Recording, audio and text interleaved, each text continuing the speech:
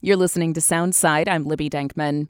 RadioActive Youth Media is a program here at KUOW that gives young people the skills and resources to do public radio journalism. Since RadioActive launched almost 20 years ago, listeners have been tuning in to hear stories about the issues, people, and communities that matter to these budding journalists. And over the years, many listeners have reached out to ask what's happened to the subjects and reporters behind these stories since they first aired. Today, we're revisiting a feature story from RadioActive alumni April Reyes. It's about how one conversation with a classmate changed April's junior year of high school and ultimately her life. Here's April. Mom, then get a different bag. This is my family. My mom, my dad, brother and sister. Oh, and my cats. 6 months ago, they were just strangers. 6 months ago, I was homeless and couch surfing. I worked about 35 hours a week at Panda Express, while still being a full-time student. I was a junior in high school, 16 years old. And if you're wondering, my parents were divorced. My dad lives in Japan. My mom raised me, but she passed away in 2010 when I was 11. I moved to Seattle last year to live with yet another group of family members. But I never got along with them, so they kicked me out. It was February. I was running out of friends to ask if I could sleep on their couch. I became desperate. There is this guy I knew. Well, I only talked to him like twice. I thought he was a valid person to ask, well, only because I knew his name, Tamar Manuel. So how did it feel that one day I approached you in the lunchroom and instead of the usual, hi Tamar, and give you a hug, I was like, yo, I need a place to stay. I'm homeless. It was a little bit of a shock just because, as I said, we weren't like super close. And not so much that you asked me, but so much that I didn't know your situation. I'm the type of person, like, if you need help, I'm going to go out of my way to try to help you. This is Tamar's stepdad, Alan Lee. I wanted to have an open mind about it. I will be frank, I did have reservations about it because of, it related to, we didn't know you. Tamar didn't exactly know you. Tamar's mom, Tanya Kim, she came to my school. She interviewed me. She wrote everything down. I was intimidated, but she said yes. The first night I slept at their house, Tamar's older sister, Maria Manuel, cleaned up her room and insisted I sleep on her bed. Some couches I slept on would be considered soft, but nothing compared to this. This is Maria. You needed it more than I did, and it was just a small sacrifice that would have meant more to somebody else, so it wasn't a big deal for me. Her mom even knocked on my door and offered me a glass of water. It felt like a hotel. I stayed for a couple weeks, and then the strangest thing happened to me. One evening, when Tamar's mom picked me up from work at 11:30 at night, she asked if I would like to join the family. I was in complete shock for a couple of seconds. When other families usually talk to me, they ask me to leave, but this time they asked me to stay. This may sound silly, but I consider this my miracle. At that point, I decided to call her mom because for once, someone was sincere about taking care of me. We really had to think about, you're almost 18, and is there a way that we could support you for even the next year and really get you to your goals, like going to college. And we felt like that's something that we could provide and that you blended in. It was more like, this is working, and so why not relieve the stress?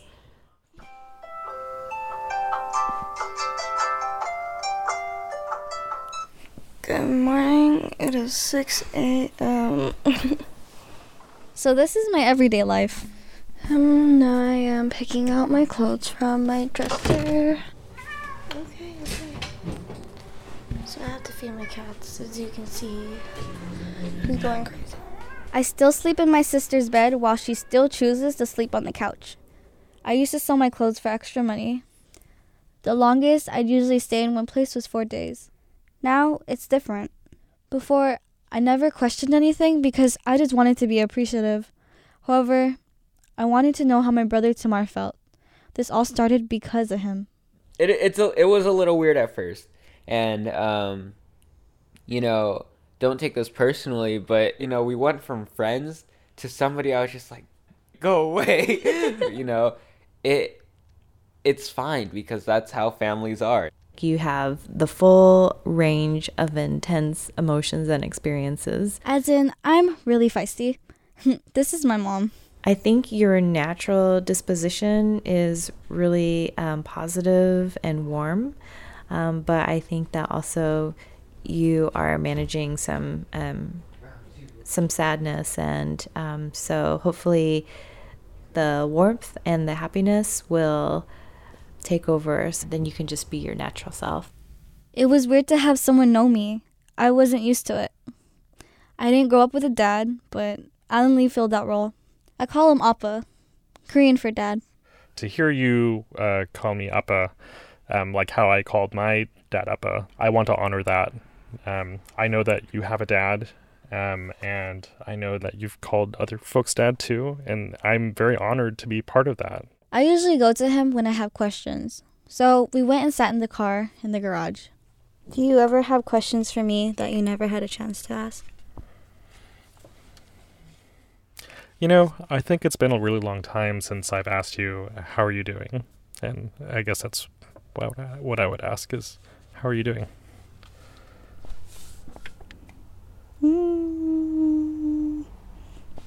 I think that I've been better now that I can be stressed somewhere else, but then come home to like kind of get away from it.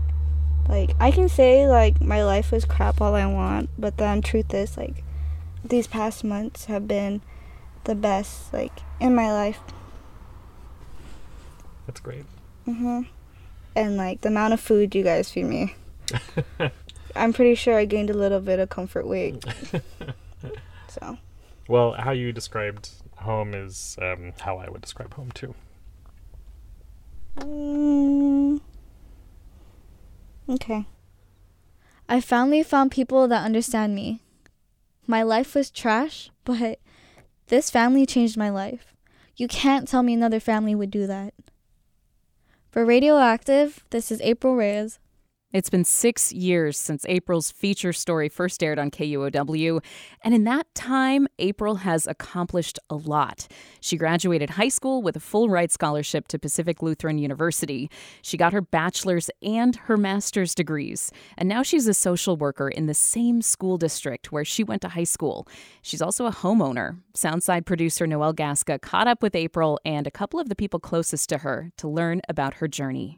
This is the office. It's a hot mess. We just shoved everything April is in taking me on a tour of her house. She moved in with her fiancé a few months ago. And it's clear from the moment you walk in, April loves her home.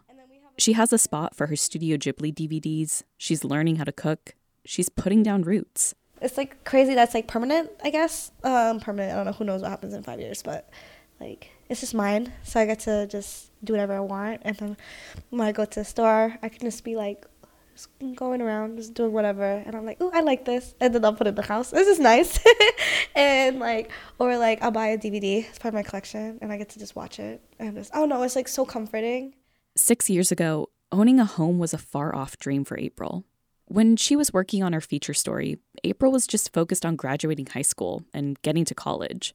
And since then, life has just been nonstop for her. I think I've been on the go for the past couple of years that I kind of just like shoved it in the back of my head.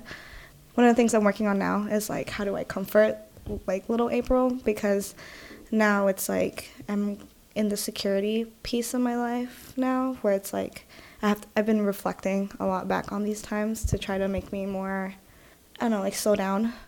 That's new for April. For so long, she was just trying to survive. Being able to enjoy all the things that I've accomplished has been the biggest challenge, like slowing down and being able to keep still and like being nice to myself has been the hardest thing, because I think I've been so rigid with myself these past couple of years that like to enjoy the fruits of my labor has been difficult. April is learning how to embrace the joy in her life too. She says a lot of it comes from the kids she works with as a social worker. I love the kids. Oh my God, my job can be so hard, but like, so cheesy, but it's like, you see one little positive impact, no matter what it is, and it like will make up my whole week. These kids are so, like, they're great. And I think empathizing really makes it, So it kind of heals my inner child too, selfishly, like when there is a positive impact. So I do love my job, despite how hard it is as a first year. One of the students April works with is Jada Mankins, an 8th grader. April and Jada met earlier this year when Jada came in to meet another counselor. I was pretty heated. I was really mad. So I was in here, and she said, "Can I add my input?" I was like, "Go ahead." And then she kind of calmed me down because she deals with her own anger issues a lot. So we kind of like compare and contrast, and then she reminds me of how far I came with my anger issues and how I'm like angry sometimes, but then she's always there to help me. I asked Jada what she wants people to know about what April means to her. I'm glad that we have her now, because if we didn't, I'd probably still be stuck in the same way I was before. Like, I was so mad all the time. I was angry, all the things like that. But she's made techniques for me to calm me down. And she's supportive, she's funny, and she makes sure she's here every day to hear all of us out. April is still close with her parents. They live in different cities now, but April still makes a point to call and visit to check in and get advice. They're still her rock. Here's April's dad, Alan Lee. Having April here was transformative, I know for me personally. When we were considering having April join us, we did talk with folks we knew, for example, who have had foster children. And one of the refrains that we heard is, you're going to be surprised. You're going to be surprised. You might think you know the scope of the kinds of emotions you will feel when you adopt this role. And that did happen. Alan and April know that they'll both be in each other's lives until the end. And like any other parent-child relationship, they've gone through highs and lows. It's experiencing good and fun times, and then also those other times that are more challenging. But of course, even those times, of course, what informs that for me was, of course, affection and concern for April, and that will never go away. April's life basically changed overnight because of one conversation with a classmate. It brought her to her family. It brought her to her passion, social work, and helping young kids. It brought her home. Home can take different forms and shapes in our life. Now, April is beginning to create her own. But because she's experienced the love of her dad, mom, brother, and sister through their home, she knows what home means to her. Home is where I can come and be myself, and I'm safe. And that means it allows me to be every piece of me, whether it's good or bad. And little April can start to learn to kind of trust the world. That sounds super cheesy, but just learn to be okay with myself.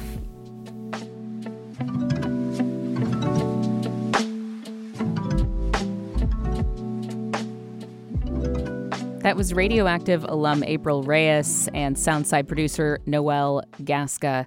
Support for RadioActive comes from the Bill and Melinda Gates Foundation Discovery Center and BECU. If you want to listen to more stories about RadioActive, go to kuow.org/radioactive or search RadioActive wherever you get your podcasts. Thanks for listening to Soundside. And hey, this show is only possible because listeners support us. If you are able to give right now, check out the show notes for a link to donate. And don't forget, you can listen live on KUOW 94.9 FM Seattle at noon and 8 p.m., Monday through Thursday, or anytime online at kuow.org.